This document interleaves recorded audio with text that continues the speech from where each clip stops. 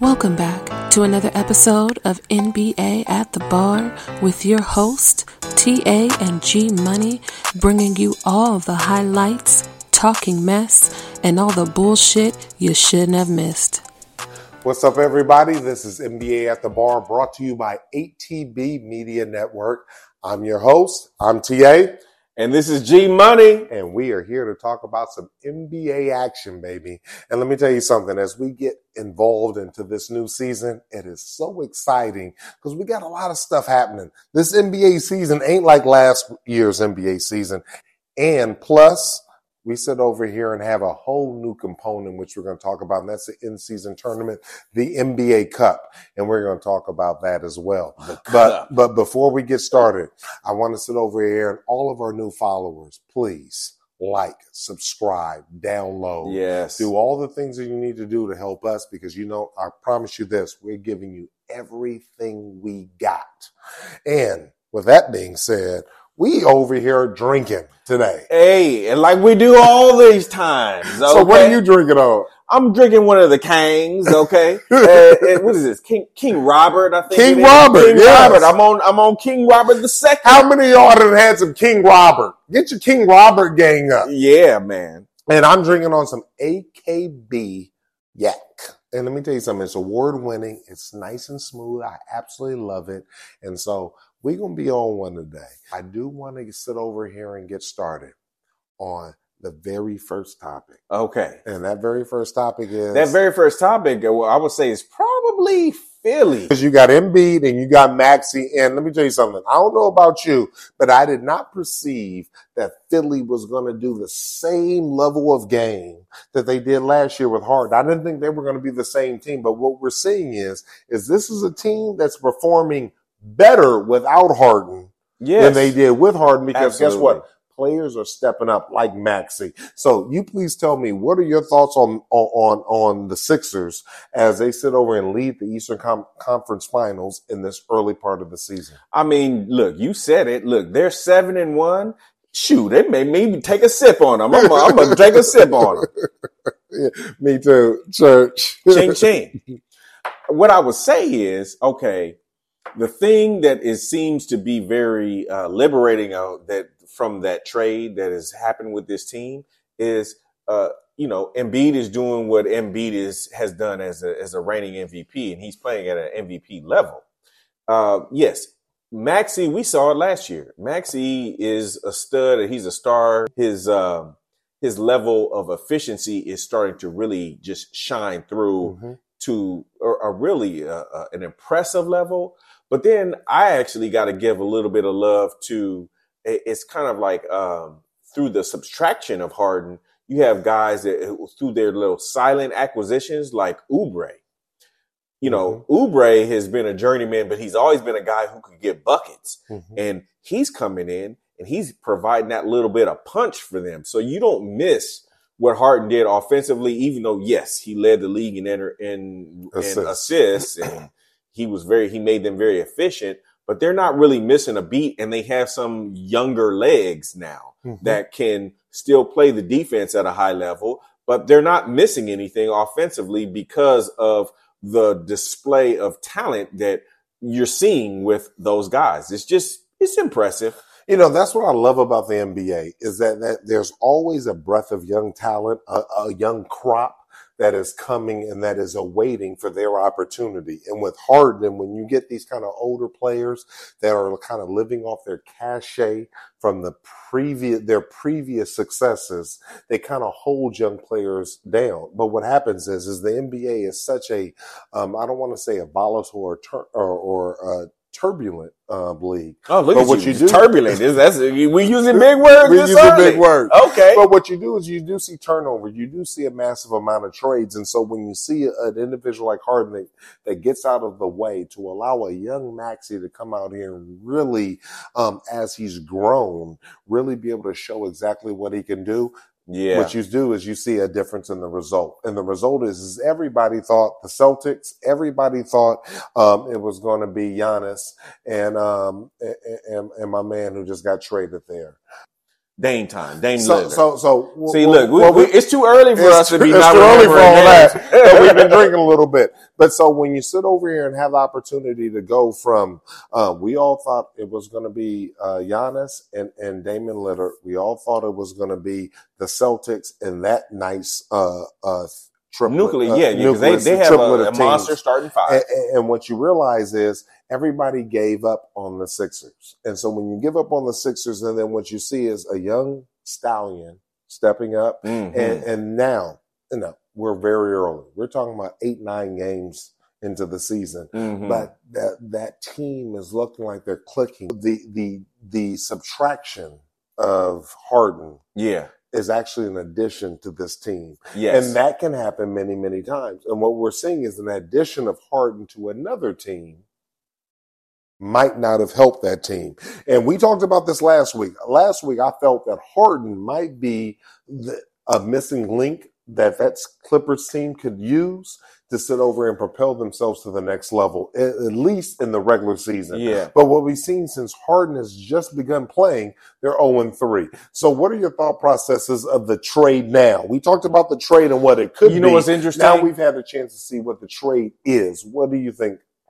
It's interesting because Philly also got is that they got Nicholas Batum, they got Morris. This other guy, I can't remember his name, but nevertheless, they got 3 dudes out of the deals to transition Harden to I thought you think they got 4. One is on the bench, but yeah, you mentioned the main individual. But they were all like serviceable role players, and you did that to get yourself a superstar. And James Harden is still considered by, the NBA league as a superstar talent. But in my estimation, he is it's hard to say this because he's a Hall of Fame caliber talent. And his statistics will probably put him, not even probably, he'll be in the Hall of Fame. But he is a losing player. Correct. And so all you really did is that you now put him into the mix. It's so funny with the Clippers. It's like I always say as a resident Laker fan is that the Clippers, they love to clop. And then the Clippers but they clopping early because they got James Harden now. And now you've taken all of the equity and the investment and the production that you have seen from Westbrook. And now you have complicated it. Or convoluted. Yes. Yes, you've convoluted the waters. So now there isn't a rhythm. Now Paul George doesn't know if he's supposed to be the scoring threat, is he supposed to defer. He doesn't. He's trying to be nice. Yeah. Kawhi, who's sometimey in terms of am I injured, am I not injured? He's also deferring. And then you've taken away a lot of the cohesiveness and the nuance of that team from the previous year because they don't have rotation guys that are coming in and they're not, let's say, known for defense. And James Harden sure as hell ain't known for defense. So then you bring him in and if he's not playing at his Hall of Fame level right out the gate, you're going to look real average and they've been boo-bopped. And they've been below average. And I love it. As a Laker fan, I love it. I'm like, As a previous Clipper ball boy, I don't. And this is what I see. I saw a Clipper team that was playing above average prior to Harden. And really what I'm trying to differentiate, what I'm trying to figure out is the addition to Harden a subtraction for the team or is these just growing pains? Because that's what we have to figure out right now. Now, if they've gone 0-3 since Harden has been activated and actually playing. Sure. And so 0-3 can be looked at as growing pains. But what I'm scared of is what if we go 0-6? Well, then you have a catatonic explosive event in the team because now you have a quote unquote superstar individual that has proven himself. When you go 0-6, you've proven yourself as not being a good fit for the team. And does the team have the recollection, the long-term vision to sit over and say, okay, this ain't working. Let's sit over here and transition. Or are they going to try to force a fix? And then what happens is then you might go 2 for 12. Well, And just because you won a couple games doesn't mean that you sit over and fixed it. You follow what I'm saying? I do. I don't think that they're going to be that bad because if you look at their early, let's say the next 5 games, they have probably somewhere around 3 or 4 games that are very winnable for them. Are winnable games what we're looking for, or are we looking to, with the addition of Harden, to win games that they normally would have been tough games before? So there can still be tough games, but was Harden that piece to help give them over the hump? Or, because we're seeing them lose games that they shouldn't have lost. And so that's the concern. So if they win winnable games and they win 2 of them in the next 12 games, or excuse me, in the next 8 games, does that make them, okay, this is the right choice? Or are they just winning games that they should have won? Well, see, and then here's where I'm going to disagree with you. I think that they should have lost to, like they just lost to Dallas. I think that the Clippers traditionally lose to Dallas because Luka has their number and he gets real excited every time he plays them. And it was the Dallas home game. So they were supposed to get boo-bop. The previous game to that, they lost to the Lakers, and the Lakers they were 11-0, beating the Lakers. So just by statistics, the law of averages, you knew that LeBron was going to treat that game like it was the finals, and he did. and you know, and he brought him home, and Anthony Davis and so on and so forth. So those 2 losses out of the, let's say the 3 or 4 were kind of, in my estimation, really expected, whether or not they made this trade or not. The thing that you really have to say about James Harden is this, the rotation. So now you're talking about, you're going to ramrod him into the starting lineup. And then, you know, your bench, you have depleted your bench significantly. So from Ty Lue has just really been given a headache because now he has basically 4 out of the 5 starters are Supreme Hall of Famers, but can they gel? Because any team that is championship worthy, they also understand that everybody has to play a role. So there has to be somebody who's just like, I'm here to just get the rebounds and play defense. I'm here to be the assist guy. I'm here to be the straw that stirs the drink. And then I'm the ones that the enforcer on scoring. And you've got guys that have done everything for their team. James Harden traditionally has done everything for his team. Mm-hmm. Westbrook has traditionally done everything for his team. Same thing that we said for Paul George and Kawhi. So when you got all of them there, and it's just the Clippers need to get back to what makes them successful, which is this is Kawhi's team. Mm-hmm. Kawhi needs to be the guy who averages somewhere around 30, and Paul George needs to be the guy who averages somewhere between 25 to 30, and the rest of you guys just need to fill in. And when you take the Nicholas Batums and the Morrises out of the equation, and then you place a supreme talent like James Harden in there, who basically needs the ball to be dominant, to be impactful, and be a playmaker. So now you got 2 point guards. But that wasn't always his role. I can remember back in the day with OKC, and originally when we went to Houston, is he would sit over and be able to catch and shoot. What he refuses to do now is catch and shoot because he's fallen in love with actually holding the ball and dribbling. That's what made him a Hall of Famer, right? But what made him coveted was that he could sit over here and play the role within a team like OKC to sit over here, and he was part of the call. That's what made him special. When he went to Houston, okay, he was with a boo-boo team that allowed him to be that great, but they didn't win. And so right now is he has to figure out, do I want to win? Do I want to be known as the Charles Barkley of this generation that is known as being very good, but never winning? Or does he want to be known as an individual that's going to do what he needs to do to help his team win? That's a choice that he's going to have to make. I agree. And you know what? It's very interesting about today's superstars, because what you're really talking about is, you know, back in the day, you know, there was guys like Bob McAdoo, Michael Thompson, even, you know, it's you can talk about guys. There's a plethora of players that knew their role. Yeah. And, but what they did is that late in their careers, they just said, okay, without a doubt, yes. I've won the awards. I've won the scoring titles. I've done all these things. I want to be a part of a championship team, and now it's time for me to win the ring. Rice, did this with the Lakers too. I know I'm giving a lot of guys that are a reference to the Lakers, but quite frankly, we've won a lot of championships. So the reality is that they have all fallen in line with saying, I'm going to just play a role. And will James Harden be the guy who says, I will just say, forget my stats. Let me just play a role for the sake of winning the game on this team. Can I play a role? And Ty Lue has a really a hard road to hoe, because it's not just egos. It's just, do these guys have the right mindset and attitude to say, we're going to win a championship by hell or high water? And am I going to sacrifice? Changing habit ain't easy. And so what I will say is, you said something very, very interesting. It's about the person that stirs the drink. And so I actually want to move on from them, because, the Clippers are going to clap. They're going to do what they do. I know.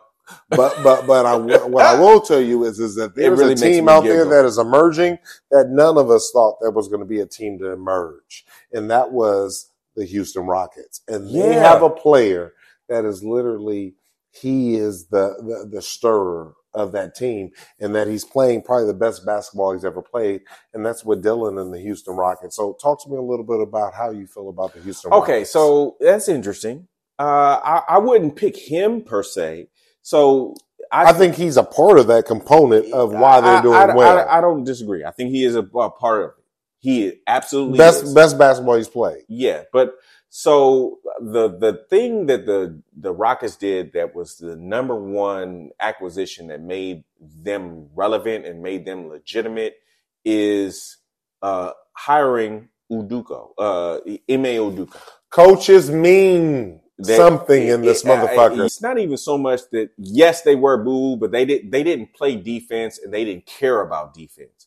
But you have the same outside of Van Fleet, which was a really big acquisition for them. You have Jalen Green basically stepping up and being the scorer that they needed him to be, but he's playing defense. You have Van Fleet, who's won a championship, who you now have brought that attitude to the team. You have Jalen Smith, who is really a versatile, like up and coming big man. And then you got, I think it's Sengun, which is also, he was kind of often injured for them. So he added to their like win-loss ratio, because he was sometimes on, sometimes off because of all the injuries that happened to him. But he's a very versatile big man. And then, they got Tate on their team. They're coming off the bench. It's kind of like being that sixth man. And they're all young. They're all young gazelles. And they are hungry because they're listening to a guy who took the Boston Celtics to the finals. What Hall of Famer they have on that team? None. But there are none. There's no Hall of Famer, but what do they have? At least that we don't know. We don't know at this point. But what they do have is they have a rock solid coach. And that shows you how in this league, in the NBA, how coaching can sit over here and bring together a group of talent that all they have is ambition, all they have is energy, all they have is youth, them young legs. Youth. Yeah, shit. Those young legs. We can't ever negate how important youth is in the NBA when you're running up and down the court for 82, as much as 110 games a year, how much youth is important. But when you have a coach that can coalesce and bring all that together. Oh, there goes another big word. Coalesce. Look, we educating people today. Hey, okay. I still remember my SAT words. Oh man, this dude. But okay, go ahead. I just think that's so important. I'm so impressed with how the coaches sit over here and brought this team into not prominence. I don't think they're in any danger of winning the championship. But what I do know is that now they're frisky. Now they sit over here and they're dangerous. They're in the mix. They can sit over and fuck off a team that's on the cusp. Yeah, we just talked, let's say last week, right? We talked about, and I really professed about OKC. Well, they just beat OKC. They just whooped them. No, I should say whooped them. They won the game. They got in that ass. They won the game.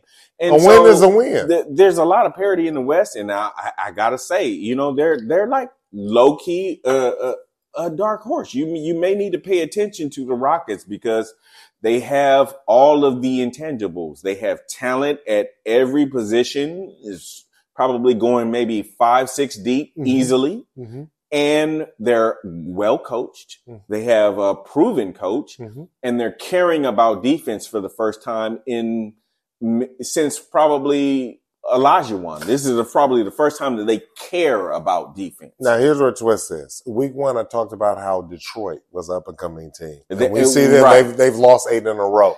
So I choose. Has it been 8? Oh, my God, they're 2-8. Yeah, it's been ugly. Oh, and it's making me look bad. But at the end of the day, is what I will say is we have the opportunity for a team that we didn't expect to be there that could possibly be there. And we got to sit over here and look long-term. Again, we're only 9-10 games in. Where are we going to be at 40 games in? So, you know, it's very early. We're trying to project. It's very early. We're trying to project. But what we're trying to do is identify before everybody else does, before the record does, who is going to be that team that jumps out. And I think Houston can be the team. I only thing I can say to you is I agree. There's a lot of parity in the West. The East is, I think, more clearly defined in that, you know, you're going to pick anywhere between Milwaukee, Boston, and Philly, right? Like that to me is the bottom 3 or the top 3. And then it could be anything. It could be New York. It could be a lot of other guys after that, but those are very clear defined. The West is like a smorgasbord. It is, here goes me with the big word. Okay. It is. It's who knows, because there's so many like evenly talented, touted teams that it's really about who gets the rhythm and who gets the rhythm for the longest stint. And you know what? Houston is in that mix. They have proven that they are in there. I think they also beat New Orleans, right? So New Orleans is like a lot of people's favorite of like a dark horse. It was our favorite in the first week, but they haven't quite gotten there. Right. Yeah. So it's like, okay, they're there. Now, okay, so we're talking a lot about, okay, the West. And so here's another West team. And we've watched the league, and we've seen that there's a lot of hype around one particular guy. And I don't know if I agree with it, but I want to pose this to you. So Minnesota, Anthony Edwards, there's been a lot of hype talking about. I've even seen in social media and some of the newsreels that they're talking about, oh, he's the next Michael Jordan, and we'll do what? We're seeing that aggressively. What is your opinion about him? Well, before we go to him, let's talk about the team. And again, I want to reference a football comment. And a coach named Bill Parcells stood over and said, "You are what your record is." We are looking at a team that is up and coming that none of us saw coming. And here's where the twist is. And the biggest reason why they're there is because of Anthony Edwards. Now, there has been a tremendous amount of hoopla in overall media that this is the next Jordan. And what are they talking about here? They're not talking about this being the greatest scorer.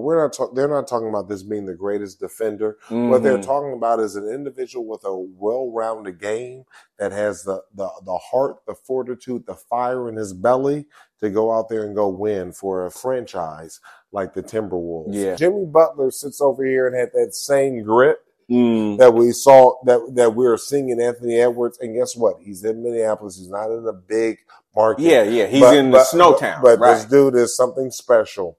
And you don't sit over here and get tagged with that in that market because you're not. So I'm going to sit over and say, Michael Jordan did it day in, day out, week in, week out, month in, month out, season in, season out. But guess what? He didn't do it like that initially. And so it's a crescendo. It's a growth to that point. And we might be watching this individual growing to the point to where he is that type of individual. If you maybe get one other piece or put him with another team, I'm not advocating getting him off of Minnesota, because I think that team needs this individual, and I think he can be great being on that particular team. You know what's interesting is Minnesota has always been the proverbial bridesmaid their entire existence. Since KG. Mm-hmm. Yeah. Yeah. I think that what I see in him is KG is a great example. Kevin Garnett had that fire in his belly, and he just happened to run into an era to where he went up against Shaq and Kobe, and there was no way in hell that he was going to beat Shaq and Kobe. And it was really unfortunate because he was a monster. So months of his career that showed a phenomenal, obviously Hall of Fame level player got trivialized. I wouldn't say wasted, but it got trivialized by the fact that he would never get past the monster that and he wasn't. That's why I'm saying if you take this individual from that team and put him on a team like Miami, imagine him with Jimmy Butler. Imagine him with a LeBron. It's game motherfucking over. I don't disagree. So to your point of where you bringing up Edwards. So Edwards has the same, it's a cliche, but we say the dog mentality. He has that dog, or they're the Timberwolves, and maybe a wolf. He has the wolf mentality. Is that he is by hell or high water going to be the guy who's going to say, damn it, we're going to win and you're not going to stop me. And when we need a bucket right now, right here in this moment, he's going to get it. I'm going to get it and you can't stop me. I don't care if you know what I'm going to do. Bottom line, he's going to get it and he's proving that. Now, what I don't like about the social media is that now that they're trying to say is they want to compare him to the greats immediately. No, Michael Jordan led the league in scoring damn near every year that the Bulls were marginal.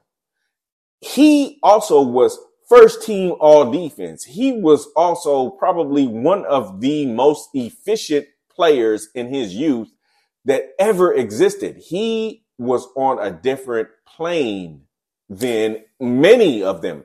But I will say is that it's very evident that Edwards has the fight in him. He has that dog, Let me wolf ask you this. in him. You name me you name me a great player that wasn't compared to a previous great. Yeah, I just don't like the Michael Jordan part. It's like, come on.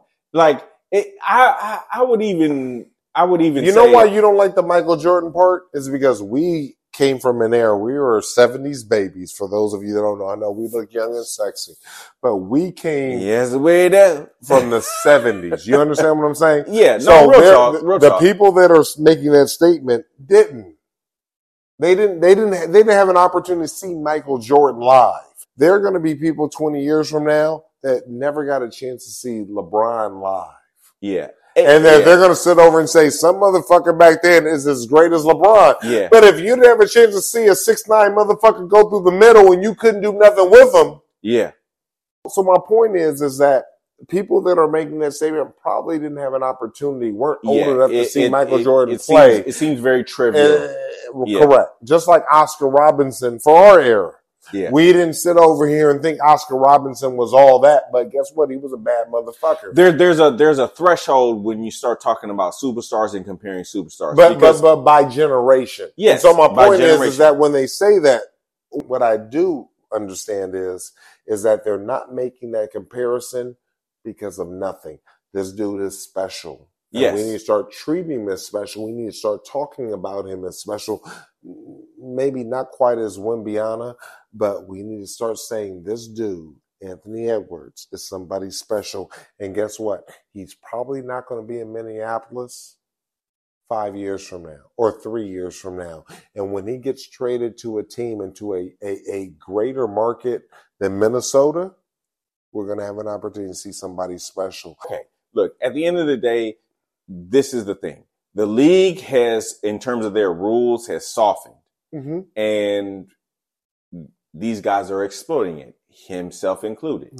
When you start doing these comparisons to the guys of the past, the 80s, more or less the 90s, which is the Michael Jordan era, there was still an element of hard fouls and toughness that has been removed from the league by and large. I think that Edwards is just proving that I can be the guy that in the clutch I can deliver and hit shots.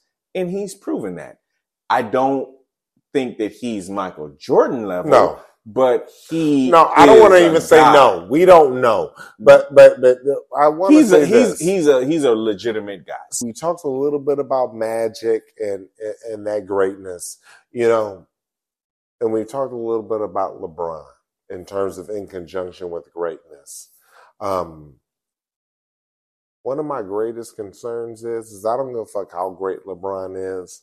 I don't know if this Laker team. Now, see, you're going to get personal. I'm going to take a sip now. It's not just personal to you. It's personal to me. Okay. I love the Lakers. Grew up with the Lakers. This is my team. I'm from LA, just like you are. We've grown up with this team. I love LeBron because he's from Akron, and we have lineage from Akron. I love LeBron. But let me tell you something. When I look at this Laker team, I just don't know if they have the ability to get over the hump. I just don't know. I think they need another player. I'm going to go out on a limb and say that they do not. They will not represent the West in the finals. I'm going to say that definitively. So what you're telling me is no matter what they do, so if they got Anthony Edwards, they're not going to the finals? Well, barring trade. How about that? You better put the caveat. That caveat there. And barring the trade. And when I say by barring trade is the buzz is like Zach LaVine. Yeah. So I like that. We talked about last week. You said the crazy shit. You don't want Kyrie, and I had to bless you and sit over here and absolve you of all your shit. We have it on tape. I had to bless you, and you spoke in tongues because you knew that was asinine. Did I hit him with the Jalal? Yes. Did I say that? Okay. All right. But LaVine is that next individual that I think that as much as we think we need another shooter, we need another big man because AD might have pigeon nuts to sit over here and compare with this. Since we're talking about the Lakers, right? What I would just simply say is, to me, it's more about Reeves. Okay, the Reeves lack of production is going to tell the tale for the Lakers. Coupled with the obvious, it's not that he's boo-boo. He's a good player, but when you on the playoff stage say, I am him, guess what, buddy? You got to be him. Well, you got to be that dude. This is my retort to that. When you say, I am him on the playoff.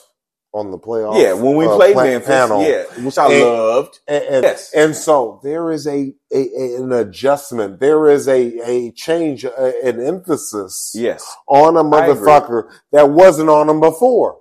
Correct. So the twist is that he's not a different motherfucker. He's just being emphasized more than he's ever had before. I agree with you wholeheartedly. Look, we hear b-ball talk on a different plane than most, right? So here's the thing. It's even been said in some of these, the talk radio or the TV shows that we see. It's like there's a difference when you're on the scouting report. Okay. There's a difference. Correct. And so when you got guys that are paying attention to you, and what I've seen from Reeves is he's now hesitant. You can't be the guy who says, I am him, and then over dribble or not basically understand when your shot is there. Because listen, you're going to have to be the person who needs to orchestrate offense. So that means if you're coming off of a screen, you need to make a decision immediately. You need to be saying, I'm going to shoot it right here at this spot, or I'm going to drive right here at this spot. And I see that Reeves is kind of like hesitating and waiting. This is when motherfucker get paid and he sits over and says, you know what? I got paid, so my skill set is risen. Yeah. And the reality is that's not the case. But basketball, the game is cruel and glorious. So the bottom line with Reeves, what he needs to understand is that he needs to have a Larry Bird mentality. You know, they just showed on TV Larry Bird getting into it with Dr. J. And Dr. J was probably at the end of his career, right? And Larry Bird grabbed him by the throat. He grabbed him by the throat. Then Moses Malone came on him and gave him two pieces of biscuit. 2 pieces of biscuit. But one of the things that I loved about Larry Bird in that instance is Larry Bird was like, "Fuck all of y'all. I'm not done. I'll be the lone white boy in this room, and I will say 2 middle fingers up to everybody, and I'm gonna whoop your ass again." And you know, there has to be some semblance of that. That was Caruso. Caruso used to do that. Now he's doing that for the Bulls. Yeah. So now, you know, quite frankly, the non-colored person in the room who does that is probably like Luka.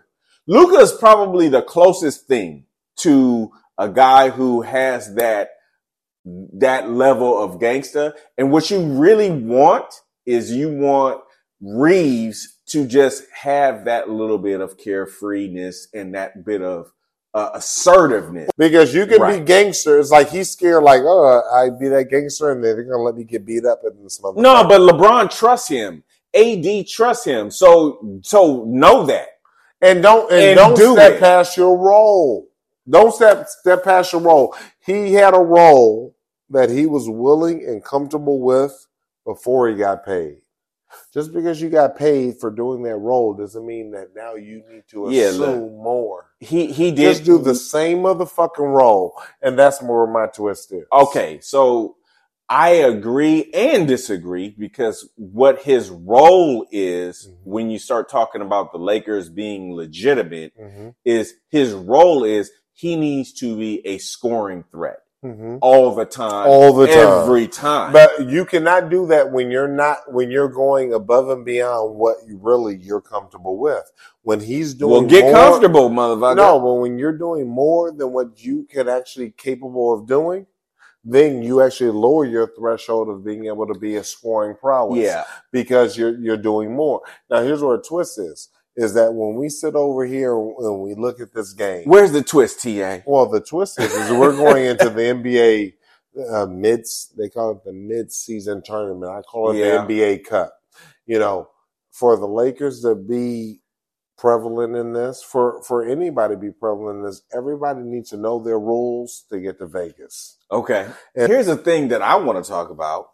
Man, this NBA Cup, right? So last week I was saying it might have been a gimmick. It was a little bit, I was unsure about even the rules. Right. About what the hell are we even doing? Right. Why are we going to Vegas and so on and so forth? Right. But it's been exciting, man. You know, we've seen the color changes on the courts and all of that stuff, right?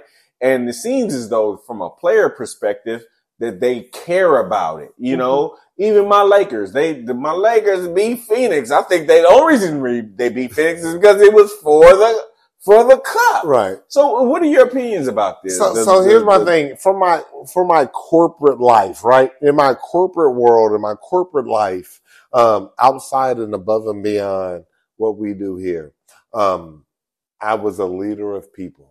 Yes. And when you lead people, right, there has to be that proverbial carrot. And that proverbial carrot was some type of incentive, some type of extraordinary a goal, an achievement. Achievement, right? An extraordinary achievement.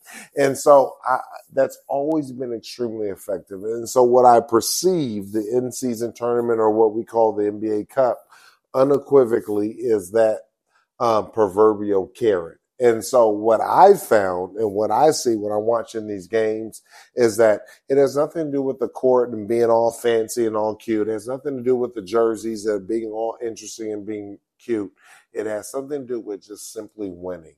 And what people forget about is that winning is a unbelievable motivator. And so what the NBA Cup does, just like it does in the Premier Soccer League, is it brings an environment. It actually imposes an environment of competition. Yes. And so that's what's needed in an 82 game. Adam Silver got it right then. But what this does is provide and infuses into the season something to fight for. Now, is it personal for the players? Unequivocally, they can make $500,000. That's a new Bentley for them. But what it is again, when you talk about, I don't give a fuck what it is. If it's a Twinkie, go win it. These players are playing for something to win for. So I absolutely love the Cup. Here's what the big question is I thought Oklahoma for the season was going to be one of those fast rising teams. And I don't think that they're not going to be on the season. But what's unfortunate is in this Cup, they're 0-2. It's just like, and so here's what the challenge of the Cup is when you go 0-2, really, what's your motivation? Other than I got to have enough heart to not just go 0-4 in the whole Cup. So what Adam Silver was really trying to say at the end of the day is we need to care about these middle games. We need to care from a league perspective. We need to care from an individual franchise perspective about these middle games. And so he's trying to stimulate that through this Cup. And I think that, you know what? Even though I thought it was gimmicky as hell. But guess where they got it from? But he's right. We do need to sit over here and answer the question on an 82-game season, on how you sit over here and make it work. Because here's what twist is. We can be the Major League Baseball that doesn't do that. That sits over and does the same thing, and they've gone from America's game to the third, if not the fourth, under hockey, because they chose not to sit over here and do something about an elongated season. So what I'm happy about is that we are a couple weeks in to an alternative, to an answer to that problem, and we don't answer it in 2 weeks. What we do answer it is by coming up with ideas on how to improve the middle of the season. Can somebody hire you for corporate America? Because if the NBA was smart, they would hire me. Lord knows that you know this game and you know the corporate America. Now, that being said, just talking about the league and them making this decision, right? Before I even give my retort, big word. Before I give my retort, I would just say, in terms of you talking about you being a Clipper ball boy, I gotta give a shout out to Benoit Benjamin, Danny Manning, Ron Harper, Mark Jackson. That's my crew. That's all my crew. That's all. Then when I was in Baltimore, that was my crew. Whoop, whoop, Clippers. You still clapped though. You still clapped. Okay, here we go. But they were good though. They were good. And they went to the playoffs, right? Look, y'all was in the LA. They went to the playoffs, right? Yeah, and lost. Yeah. And I gotta put it with a tuh on it. They lost tuh. But they got there, and and they were really good and sexy, and so okay. I'm gonna give that little homage. So the Clippers won the in-season tournament. Clippers would have won the in-season tournament back then. That's where the question is: as the individual who wins this in-season tournament, is there not respect to be put on their name? The interesting thing, and the reason why I always say it's gimmicky, is because every athlete that is a basketball player plays for the NBA championship. Period. End of story. The European guys, the American guys, anybody who is of ilk, they play for the NBA championship. That said, I think that Silver is a genius. At the end of the day, what I will say is that the early returns is that we're paying attention. Correct. And I gotta give a round of applause to the tournament because it means something. And I think we care about it. And at the end of the day, we all know this is business and that the NBA is redoing their contracts to sit over and make this something that they can sell to the individual outlets, whether it's streaming or cable. But how they're able to do that and sell that is because you have people that want to compete. Okay. So summing it up, I would just say you're right, and that's why they did it. I love to hear every single time. Oh, yeah, of course you did. But you know, the league wants to get more fire out of their players because when you have $1 million players, it's very difficult to get athletes to care. And so what I would give kudos to is that the league has tried to provide an environment to where players should care. So let me ask you a question. You love the Lakers.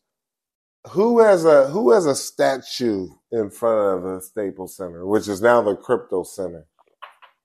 Crypto.com Center. Who has a statue out there? That's Lakers? That's anybody. Who has a statue out there? Okay. Kobe is gonna get one. Kobe doesn't have one yet? No, it's gonna happen. Okay. I would say Magic. Magic has one? Of course. Magic has an actual statue out there. Of course. Okay, who else? Kareem, Shaq. Kareem has one. Skyhook. Okay. Who else? Jerry West. Jerry West has a statue out there. Yeah. I know he has a logo, but Jerry West has a statue out there. Yeah. Anybody else have a statue out there? It meant Chick Hearn. Which one of those individuals have a museum? Ooh, now, Bar. Is it fair to say a museum is a little bit more gravitas than a statue? I mean, a statue is important. It's important. It's phenomenal. But my man LeBron James. That he bought. I gotta say it. Okay. I gotta say it for the record. Hey, for the record, that's for the record. Hater. Listen, LeBron James. There's some individuals that have a statue. There are other individuals that have a museum. Yeah. And then when you say that he bought, I love the museum. I love the idea of the museum, and I think that LeBron James is worthy. Listen, LeBron having a museum is a bar. We are going to go as a tandem, and we're going to do a show. Oh man, from the LeBron Akron. See, he just dropped one on us. I just dunked it. Oh, we're going to go to Akron. We're going to the roots. We're going to our roots, and we're going to go sit over here and see the museum. To sit over here, and all the individuals know. Oh my, levels to this deal. Okay, well, damn. Do we need a ching on that? Because okay. So that being said, Church on the Move. Oh, on the move. Hey, LeBron James Museum. Okay, here it goes, America. ATV. NBA on the move. NBA on the move. On the move at the bar. At the bar. Ah!